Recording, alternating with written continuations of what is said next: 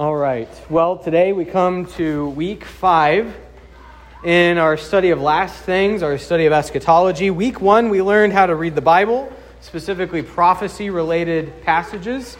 Week 2, we looked at some passages which are commonly used to talk about the so-called rapture, and we saw that those Bible passages are actually just talking about the resurrection of believers from the dead at the last day when Christ returns for them. Week 3, we saw that the millennium is a figurative way of talking about Christ's reign now from Revelation chapter 20. That the 1,000 years are the current reign of Christ from heaven, where departed saints go to reign with Christ while we wait for him to return. Okay, so that's currently happening. He is reigning now. And then last week we saw that even though he is reigning, we still live in this present evil age. And the tribulation is also referring to a current reality. We're not waiting for a particular 7-year tribulation after Christ returns halfway to rapture us in a secret rapture, and then a tribulation happens. That's not what we're waiting for. The tribulations are part of the Christian life. Jesus says, in this world you will have tribulation, but take heart, I've overcome the world. And then we also saw that there's evidence in the Bible that those common tribulations, whether through persecution or harassment or other common problems in the Christian faith, will intensify into what is sometimes called a great tribulation right before Christ comes. So we don't have time markers on these things in the Bible. We don't know when that great tribulation starts and ends. We certainly don't know when Christ will return, but that he can return at any moment. Christ can return. His return is imminent. He can return at any moment. And so we have to be careful about speaking with a certain black and white certainty about certainly the timing of these kinds of things when it comes to the end times. And even in some ways about the nature of them. I think it's hard to say exactly what is the nature of the Great Tribulation and when does it start. Because as soon as we start saying something with certainty about the Great Tribulation, then we're getting awfully close to trying to time when Christ is going to return. And we have to be really clear that we do not know that. Jesus says that plain as day. Today, we're turning to the topic of the Antichrist. The Antichrist is a topic that shares some commonalities, some overlap with the tribulation. In that there is something to this doctrine, the idea of Antichrist, that affects us now, just like the tribulation. And there is something to the doctrine of the Antichrist that will ramp up in a more intensified version right before the end.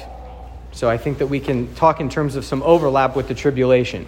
Now, before we get into the 3 points that we're going to look at today and open Scripture together, Kim Riddlebarger has written this great book called The Man of Sin, and he's also the one, I've been using his materials on this primarily, for both his book called A Case for Amillennialism, which it's got great stuff in there about how to read prophecy and the nature of the kingdom of God and what we mean by the millennium and things like that. But he devoted one full book just to the topic of the Antichrist.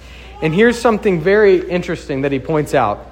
He says, many people are surprised to learn that the word Antichrist appears only in John's epistles and is never mentioned in the book of Revelation. The Antichrist is never called by name in the book of Revelation. Now, if you are out there watching movies about this kind of thing, you'd think that the book of Revelation is only about the Antichrist. Now, I'm going to argue today that the Antichrist figure is present in the book of Revelation, but this kind of shocking fact about that word, Antichrist, I think helps us. It's got to help us be sober-minded as we approach this topic. That there's some surprising things about the Antichrist, or Antichrist more generally, in Scripture. And the main thing is that the word only appears in 2 of John's letters, 1 John and 2 John. It's the only place where you're going to find that word. Let's go ahead and we'll open God's Word together. We're going to look first at the idea that there are many antichrists. This is actually far clearer in Scripture than the possibility of there being one single Antichrist to come. And we'll get to that in a minute. But the clearer teaching here from Scripture is that there are many Antichrists. Let's figure out what we're actually saying when we confess that. Turn with me to 1 John. We're going to look at all the uses of Antichrist in 1 and 2 John. 1 John chapter 2, verses 18 through 25. And what I'm going to do is read these passages where the term Antichrist is used, and then I'm going to make some observations afterwards. So first we're looking at 1 John chapter 2, verses 18 through 25.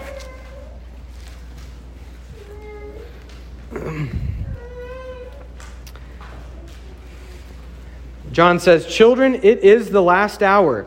And as you have heard that Antichrist is coming, so now many Antichrists have come. Therefore we know that it is the last hour. They went out from us, but they were not of us. For if they had been of us, they would have continued with us.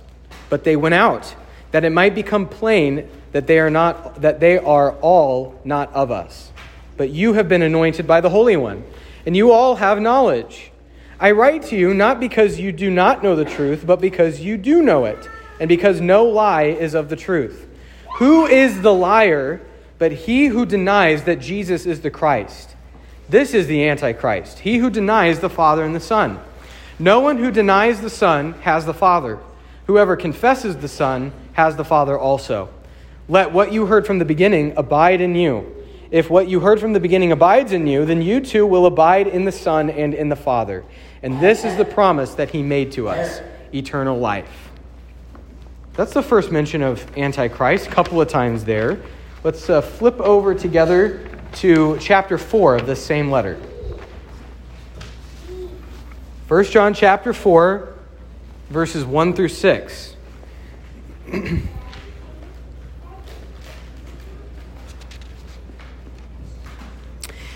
John continues and he says, "Beloved, do not believe every spirit, but test the spirits to see whether they are from God.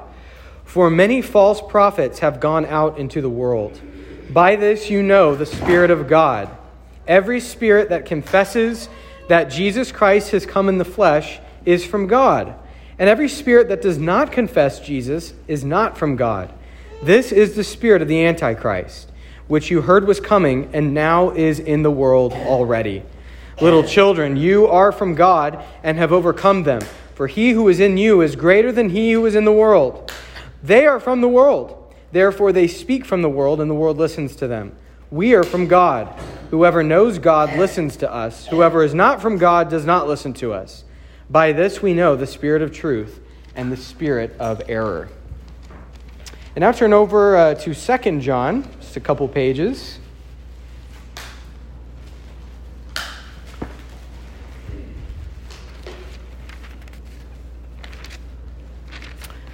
Second John here, which word for word I believe is the shortest book in the whole Bible.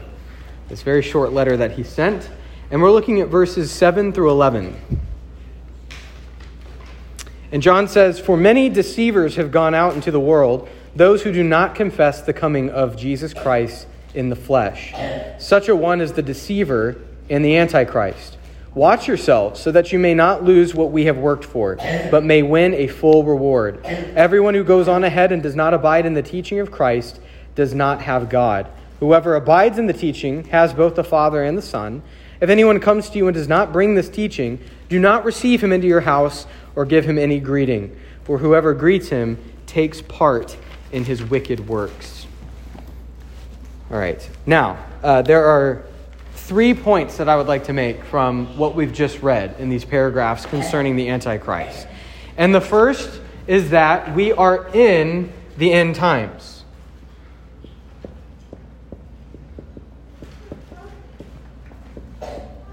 We are in the end times. We are not, again, we're not trying to figure out, has it gotten bad enough in the Middle East to say now we're in the end times? That's not the timeline we're working with. We are in the end times. John said they were already in the end times. That was 2,000 years ago. Okay, now how do we know this? Because he says in verse 18 of 1 John, many antichrists have come, therefore we know that it is the last hour. That phrase, last hour, or end times, or last things, the New Testament is basically using these phrases synonymously. It's the last hour, which is one reason why we have to be confident that Christ could come at any moment. We are in the last hour. This is an extremely long hour, at least 2,000 years, okay? And we're in it. And John says this on the basis of something that is completely evident to him. What is the evident thing to him? It's that antichrists have come. Verse 18, again, many antichrists have come, therefore we know it is the last hour. So he's not wondering if antichrists have come. That's what he's already confident about. It's evident. It's on the basis of that he says, we're in the last hour. Okay? So we're in the end times, and he can say that because he sees that antichrists have already come. The second thing to point out is that there are many antichrists. We'll notice here, kind of shockingly, if you're unfamiliar with this doctrine, that most of the phrases we have looked at is talking about antichrists in the plural, or if it talks about a singular antichrist, it's talking about someone generally. The person who does or says this is the antichrist. And many of those types of people are in the world. So number 2, there are many antichrists.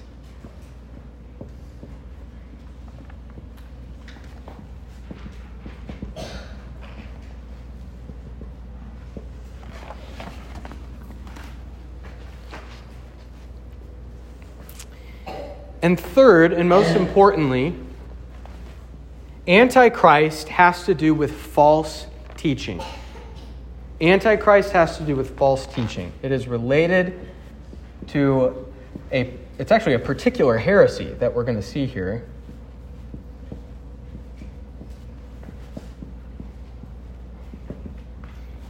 All right, get these written down here for us. Okay, survey this with me again. Back in 1 John chapter 1, verse 22. You'll see here in this paragraph that John is saying, you know the truth. He talks a lot about the truth. Then he says in verse 22, who is the liar but he who denies that Jesus is the Christ? This is the Antichrist, he who denies the Father and the Son. That's a false teaching. To say that Jesus Christ has not come and that he's not been sent by the Father. So it is if we're using theological terms here, this is a Christological heresy. That if you hold to it, makes you Antichrist. Okay, so, I'm going to hold my tongue. All right, chapter 4, 1 John chapter 4, verses 2 and 3.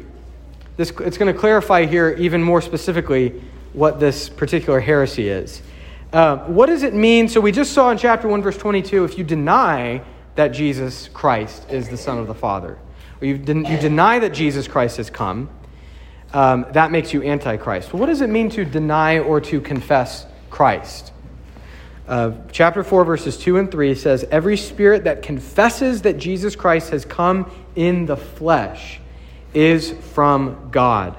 And every spirit that does not confess Jesus is not from God. Okay, so you have to confess. If you deny this truth, that Jesus Christ has come in the flesh and he is from the Father, if you deny that, you are Antichrist. That's John's teaching. He's identifying those who departed from them, from their midst. So there were professing Christians in these churches who nevertheless denied this doctrine about Jesus Christ, and they left. And John said, their leaving clarifies to us that they were not actually one of us. They didn't confess what you must confess. This is a side note here, but doctrine matters.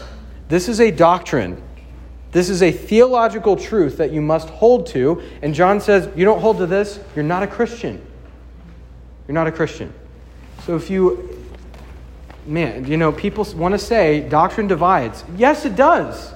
It divides believers from unbelievers. And we don't want to wield doctrine in unkind ways, but we also don't want to say that doctrine doesn't matter. John says it is a marker of the, if you hold to truth, it is a marker of you being a true member of the Christian faith or not.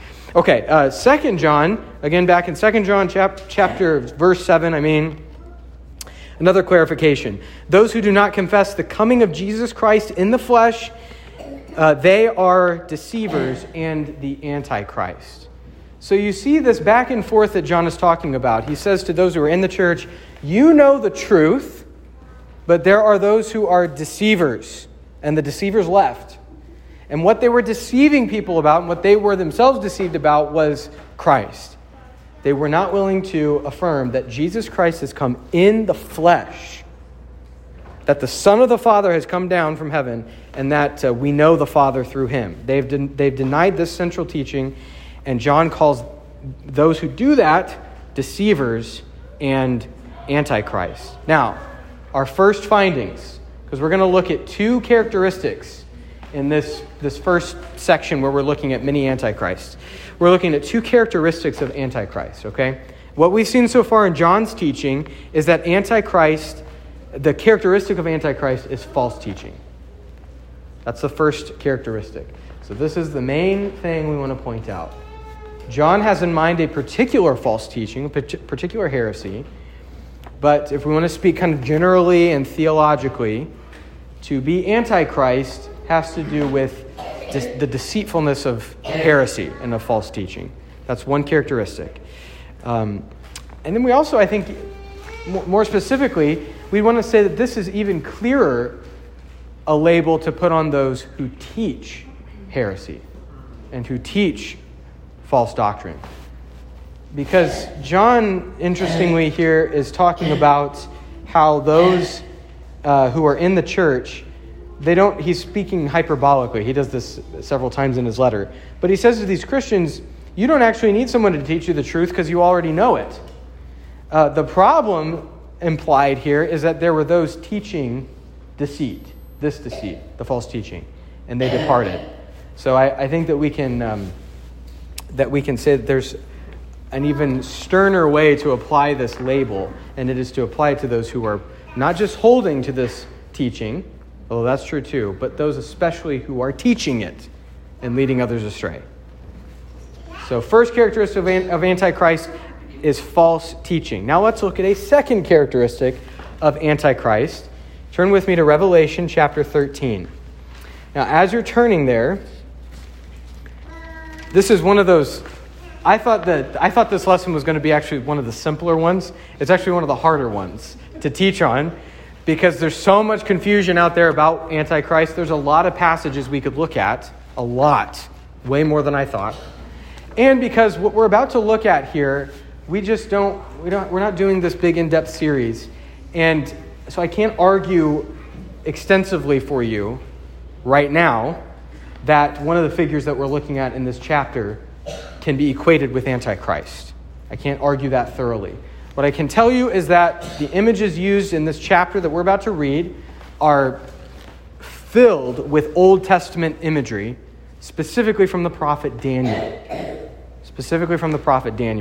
The prophecy that Daniel received, the visions that he saw throughout that book, many of those visions have to do with beasts. They have to do with beasts. And it's held by many, especially Reformed interpreters, but also non-Reformed interpreters, that these beasts, and particularly one, is related to the Antichrist. Okay, there's a doctrinal relationship here, so that we can find another characteristic of Antichrist by looking at this passage. Okay, is that clear enough? Can't do a long argumentation for it, but I think you'll be convinced, and you'll see what I mean here. We're going to look at Revelation 13. I'm going to read verses 11 through 18, but the context of this passage is that there is a dragon who is identified as Satan in Revelation, and then there's a first beast who comes from the sea. That's in verses 1 through 10. A first beast who comes from the sea, and there is a second beast who comes from the earth. We have a dragon a first beast and a second beast. Now, we are reading Revelation. Where are we? We are in prophecy, and we are in particularly apocalyptic prophecy. So these are metaphors and images being used to talk about true things, real things. The dragon, again, is identified specifically in the book of Revelation as that ancient serpent, the devil, and Satan. Okay, so it's plain as day. Dragon is Satan. Now we have a question here about who's the first beast, who's the second beast. The first beast is sent out of the sea, write this, out of the sea to get people to worship the dragon. That's his main goal. And then the passage we're going to read primarily has to do with the second beast. And the second beast is also trying to get the world to worship the dragon and the first beast. So there are many interpreters who have called these three figures the unholy trinity. That John is on purpose talking about these three who are trying to get the worship of the people of the world as a corrupted Father, Son, and Holy Spirit. They are empowered by the dragon, and they are trying to lead worshipers back to the dragon. Okay? That's what's going on in chapter 13. It's not the only place in Revelation where these three figures show up, but it's an important one for our purposes of thinking about Antichrist. All right, let's read Revelation 13, verses 11 through 18. Again, this is the Apostle John. He's seeing apocalyptic visions, and he says, "Then I saw another beast," so we're talking about second beast, "rising out of the earth." Write that one down too. Both the sea and the earth, beasts coming out of the sea and the earth, right out of Daniel. Right out of Daniel. Also out of Job, by the way. Leviathan's the beast out of the sea, and Behemoth is the beast out of the earth. Interesting. Both are satanic characters. All right, I saw another beast rising out of the earth. It had two horns like a lamb, and it spoke like a dragon. Horns, I'll just pause here. Horns are symbols of authority and sometimes kingship. He is posing like the lamb, but he speaks like a dragon. Speaks like a dragon. Okay, see what's going on here? He is posing like he's Christ and like he speaks for Christ, but what comes out of his mouth is the word of the dragon. He's speaking on behalf of the devil. Verse 12, it exercises all the authority of the first beast in its presence and makes the earth and its inhabitants worship the first beast, whose mortal wound has healed. It performs great signs, even making fire come down from heaven to earth in front of people. And by the signs that it is allowed to work in the presence of the beast, it deceives those who dwell on earth, telling them to make an image for the beast that was wounded by the sword and yet lived. That's talking about something that happened to the first beast earlier in the chapter. Verse 15, and it was allowed to give breath to the image of the beast, so that the image of the beast might even speak and might cause those who would not worship the image of the beast to be slain. Also, it causes all, both small and great, both rich and poor, both free and slave, to be marked on the right hand or the forehead, so that no one can buy or sell unless he has the mark, that is, the name of the beast or the number of its name. This calls for wisdom, not cleverness, by the way, not science fiction-oriented cleverness. This calls for wisdom. Let the one who has understanding calculate the number of the beast, for it is the number of a man, and his number is 666. Oh, dear. We're not going to go in depth about the number, the mark of the beast and the number, except to say that when it says that the number 666 is the number of a man, that is to say that it is not an immortal person. It is not somebody who can reach deity. That would be 7, the number of perfection. Throughout the book of Revelation, throughout the Bible, but especially the book of Revelation, 7 is the picture of completeness. The whole earth is created within the span of 6 days, and then God glorifies it, so to speak. He crowns this kingly world on the 7th day. That's our Sabbath rest that we're waiting for. It means that we will be with God. So the 666 is oriented toward someone who's not deity. It is the number of a man. Yeah. Also, the number of 6 is the day that God created man. And thank you. And the sixth day is the day that God created man. So if you are, we could go really far into this, but it is man-oriented. The number is man-oriented. Are there historical manifestations of this number and of this mark? Yes. Yeah, I think so.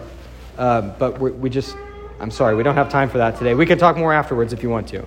All right, so we've seen this unholy trinity, and the first beast, which is identified in other parts of Revelation with demonic kingdoms. So a lot of interpreters want to say the dragon is Satan. The first beast represents more institutionally kingdoms. And then the second beast is later in Revelation 20 referred to not even as the second beast, but as the prophet, as the false beast. Remember we saw he looks like a lamb, but he speaks like a prophet. He speaks like the dragon. Okay, so he's a false prophet. That's another name used for the second beast. And their role, verse 4 and verse 12, is to get the people of the world to worship this unholy trinity, and especially the dragon.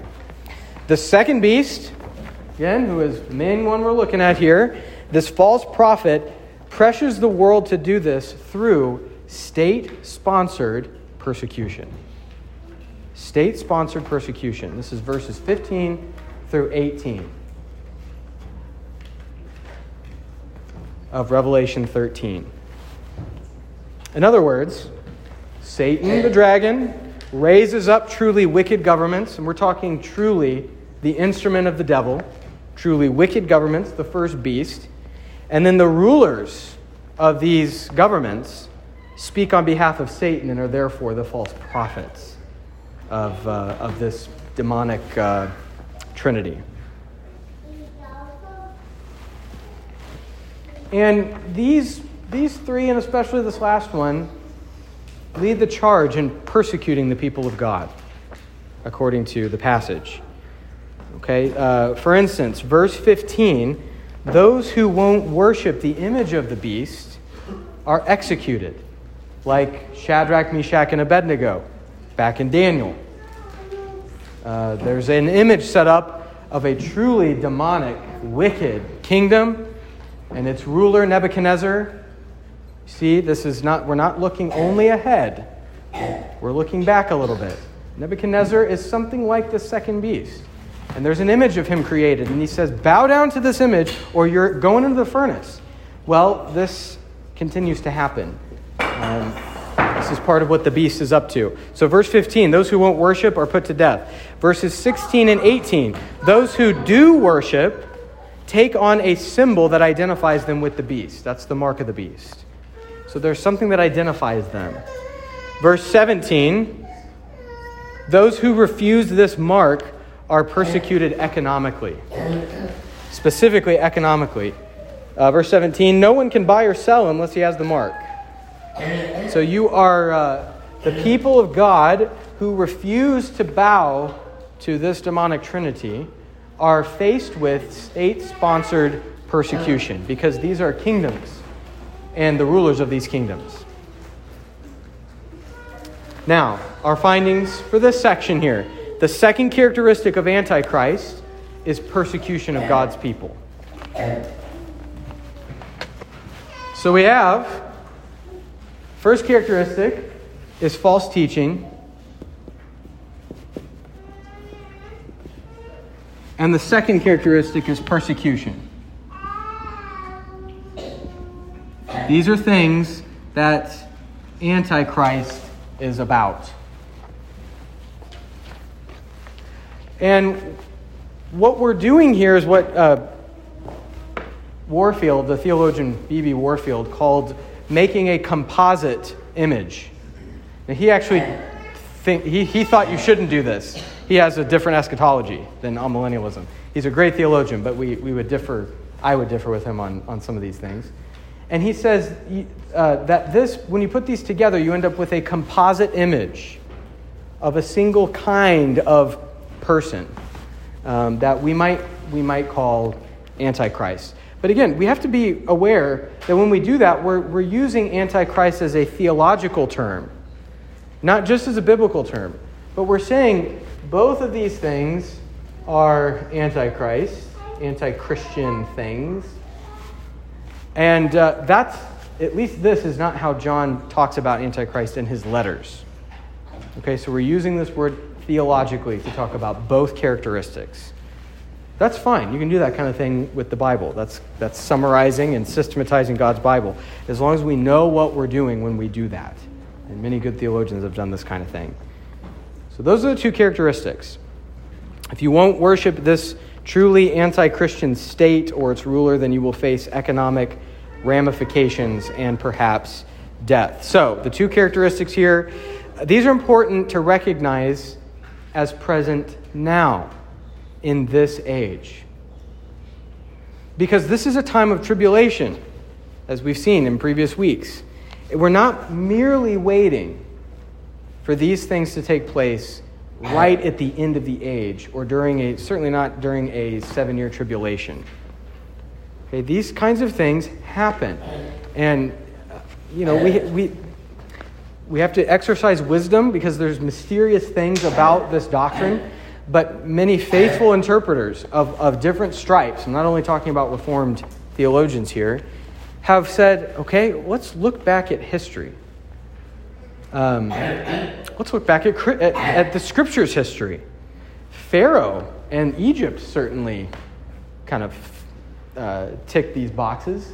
An anti-Christian nation, the anti-God's people nation. And Pharaoh is spoken of as a ruler who is bent on destroying the people of God and getting them not to worship the one true and living God. That's the whole reason God wants to get them out of Egypt. They can come to my holy mountain and worship me. Pharaoh says, no.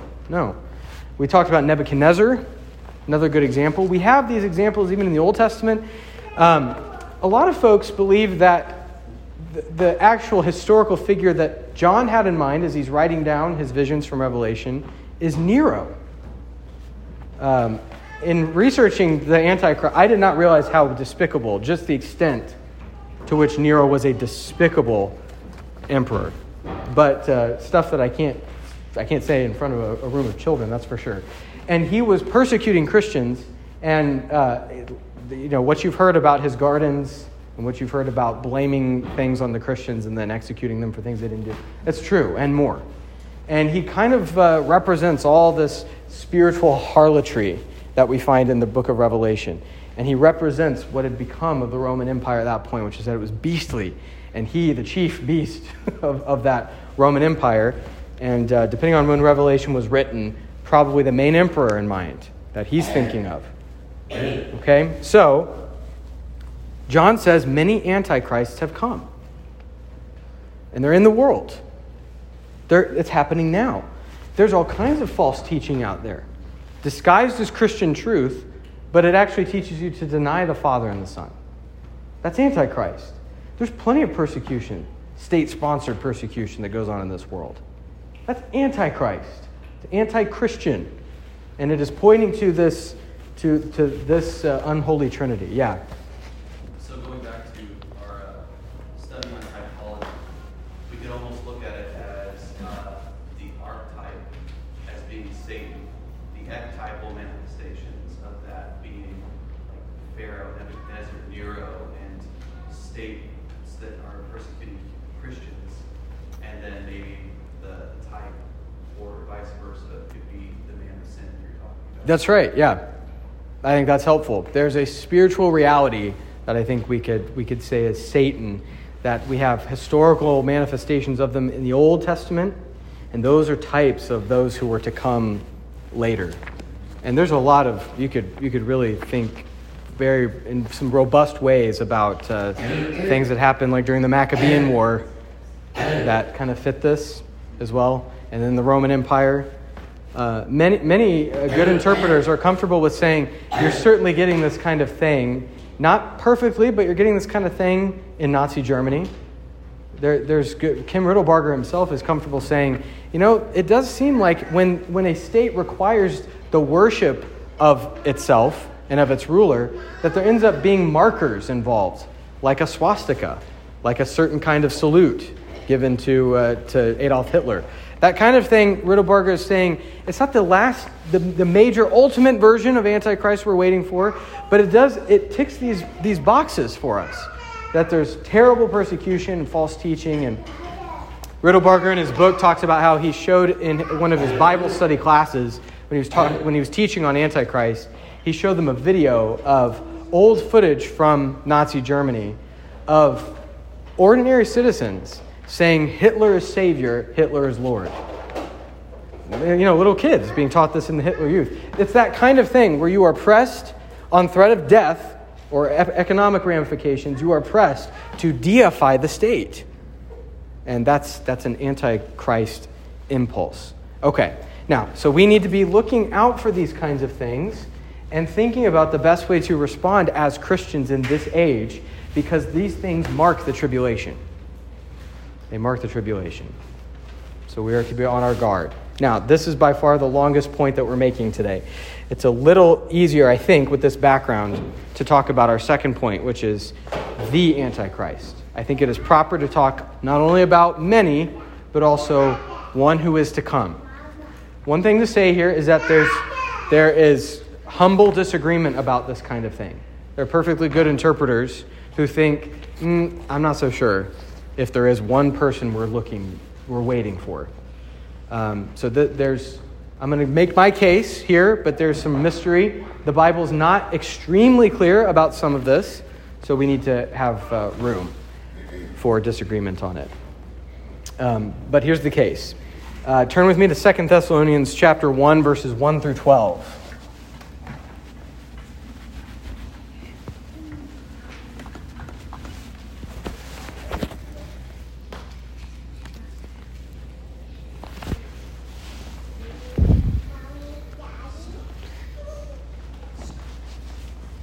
And we're thinking here, again, about a composite image, and we're not going to see every little detail harmonized perfectly, which is one reason why there's disagreement. But I think there's enough here to go on. And again, we are in, I gave you the wrong chapter. It's 2 Thessalonians chapter 2. Chapter 2. I wrote that down. I'm going to read 1 through 12. And we saw in 1 Thessalonians a few weeks ago on the topic of the rapture that one of the main things that the Christians in Thessalonica are dealing with is misconceptions about the day of the Lord, the coming of the Lord, and the resurrection. And that's still the case here. So he's trying to comfort them by helping them recognize that the day of the Lord has not come because certain things haven't happened that have to happen first. Okay, so here he goes in chapter 2. He says, "Now concerning the coming of our Lord Jesus Christ and our being gathered together to him," there's the rapture.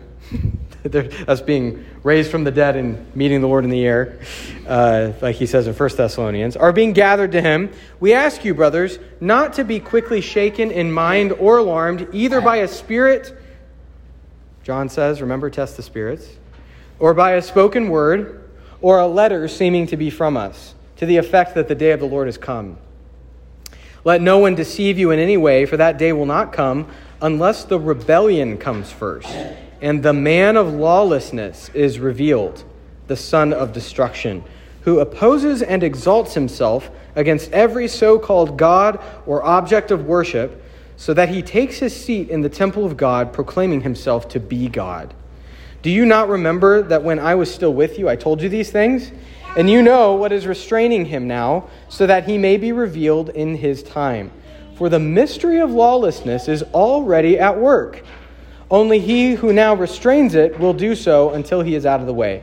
And then the lawless one will be revealed, whom the Lord Jesus will kill with the breath of his mouth, and bring to nothing by the appearance of his coming. The coming of the lawless one is by the activity of Satan, with all power and false signs and wonders, and with all wicked deception for those who are perishing, because they refused to love the truth and so be saved. Therefore, God sends them a strong delusion so that they may believe what is false, in order that all may be condemned who did not believe the truth, but had pleasure in unrighteousness. Like the beast, so we're going to see things that we just saw in 1 John and in Revelation 13. We're going to see both Antichrist and beast together right here. And remember, Antichrist in 1 John is all about false teaching, and the beast of Revelation is about persecuting the saints. Okay? We're going to see, I think, aspects of both in this figure that Paul is talking about. So like the beast of Revelation, who is empowered by Satan, we saw, speaks on behalf of Satan, Paul says in verse 9 that the coming of the lawless one is by the activity of Satan. Similar language being used of the beast. Okay, verse 9. Empowered by Satan. So this man isn't Satan himself. It's not the dragon. I think it's the beast. Somebody who's empowered by Satan. Like John, so that's from Revelation 19, okay? But like John's Antichrist or spirit of Antichrist who are already in the world, Paul says here in verse 7 that the mystery of lawlessness is already at work. Already many Antichrists are in the world, and the spirit of Antichrist. And so is the spirit of lawlessness. Both.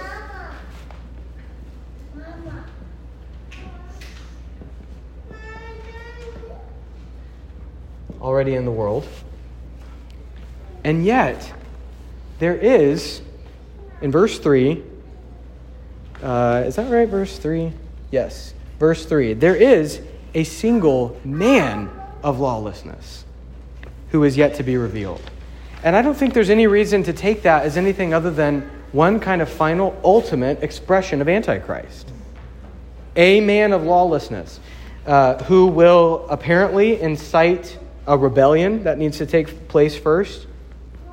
He's also referred to as the son of perdition or destruction. Verse 4 says he opposes and exalts himself against every so-called God or object of worship so that he takes his seat in the temple of God. We take this, as Paul talks about it many other times in his letters, as an image of the church. Not an end times reconstruction of the temple in Jerusalem. But this man takes his seat in the church. He's a false teacher. He is leading people astray. And he proclaims himself to be God. So yeah, just like John says, there's the spirit of lawlessness is already in the world, but also there is a man of lawlessness who is to come. In other words, it really seems like Paul envisions one single, ramped up expression of all the stuff we've been looking at right at the end, and then the Lord returns. Which is why there's overlap here in this teaching between tribulation and the Great Tribulation. There's tribulation, we're in it now. It's going to get ratcheted up right before the end. Similarly here, spirit of Antichrist is at work in this age of tribulation. And I think it's biblical to say it'll get ratcheted up and a particular man will be revealed. Who is it and how will we know? Riddlebarger says it, I think, best. He says, we'll know when it happens. So we need to be really careful about saying this person or this person or this person. If it seems like somebody is checking all these boxes, but the Lord has not come yet, then it's one more expression in this age of Antichrist, without being the ultimate one. Why do we teach that Christ can come at any time if this has not yet happened? Because we believe in the tension of the already and the not yet, which is the only thing that settles that tension in the Old Testament prophecies, the tension, that same tension in the Olivet Discourse, where it sounds like Jesus is saying it's going to happen in this age, but also all these other things have to happen first. Similarly, a tension here. You brought this up, I think, last week, where it's like, did Paul was this apostolic knowledge that he knew that this rebellion and this Antichrist had to come first? Or is this something that's in the scriptures and he's just drawing it out?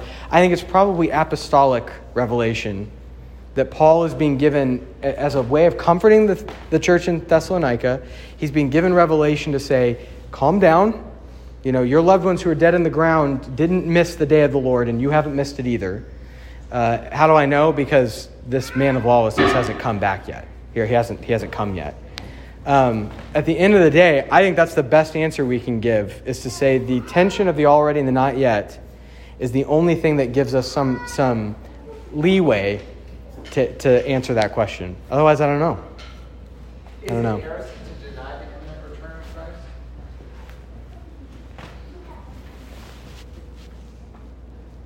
Christ? I think it's certainly an error. I think it's a terrible error and will wreck your spiritual life if you really hold to it, if you deny the imminent return of Christ. I think it's a terrible error, and you're looking at the wrong stuff. When we're supposed to be focused on Christ, folks who want to deny his imminent return are probably looking at the news too much. All right, why it matters. The first is that what we've been looking at today matters for our understanding of sanctification. Okay, the design for believers, according to Romans 8, is that we would suffer with him in order that we would be glorified with him. And what this means is that we do not need to be troubled by the idea that Antichrist is in the world, and the spirit of Antichrist is in the world, or that we could be a part of a great tribulation right before Christ comes, where we are faced with a life or death situation. We do not need to fear that. It is part of God's will for us to suffer with Christ in order to be glorified with Christ. Not suffer in terms of his atonement, but to suffer in fellowship with him. If he has died, then we die to sin as well. And that takes suffering in this world in order that we might be raised with him. So the rise of tribulation and of the Antichrist will be the final, last purifying movement at the end of the age before Christ comes. So this has something to say about our sanctification. Second, it has something to say about justice in the final judgment. God's enemies will get their recompense. They'll get what they deserve, especially based on what they will do during the tribulation. God he never punishes someone unjustly. And just as we see in Genesis, God tells Abram that the Amorites have not, how does he put it? Yeah, exactly. They have not filled up the measure of their iniquities. The Amorites haven't. Meaning, I'm going to let them keep sinning. I'm not going to punish them until they earn it. He's just. He's a just God. And when we read the kind of wild and severe punishments of the enemies of God in the New Testament, we need to trust that they will certainly earn it. Okay? And then lastly, it has something to say about our confidence. The Antichrist, we talk about a final end times, ultimate Antichrist, will be truly dreadful. Truly. It will be a terrible, terrible time for the church. But his coming signals that Christ is coming. That he's on the wing. That he's about to arrive. And, as terrible as it will be that this man of lawlessness will be manifested, that there will be what seems to be mass apostasy, the rebellion is what Paul says, and that Christians will be dreadfully persecuted, Paul says, then the lawless one will be revealed, whom the Lord Jesus will kill with the breath of his mouth and bring to nothing by the appearance of his coming. The sheer glory of Christ's appearance will waylay all Antichrist and the Antichrist. So that's for your confidence as well. No matter what the church faces in this age of tribulation, and even in an age of great tribulation, it will be done away with by the coming of the Lord Jesus Christ.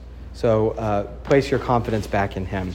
Let's end our time in prayer. If you'll turn with me back to your handout. On the back page, page 2,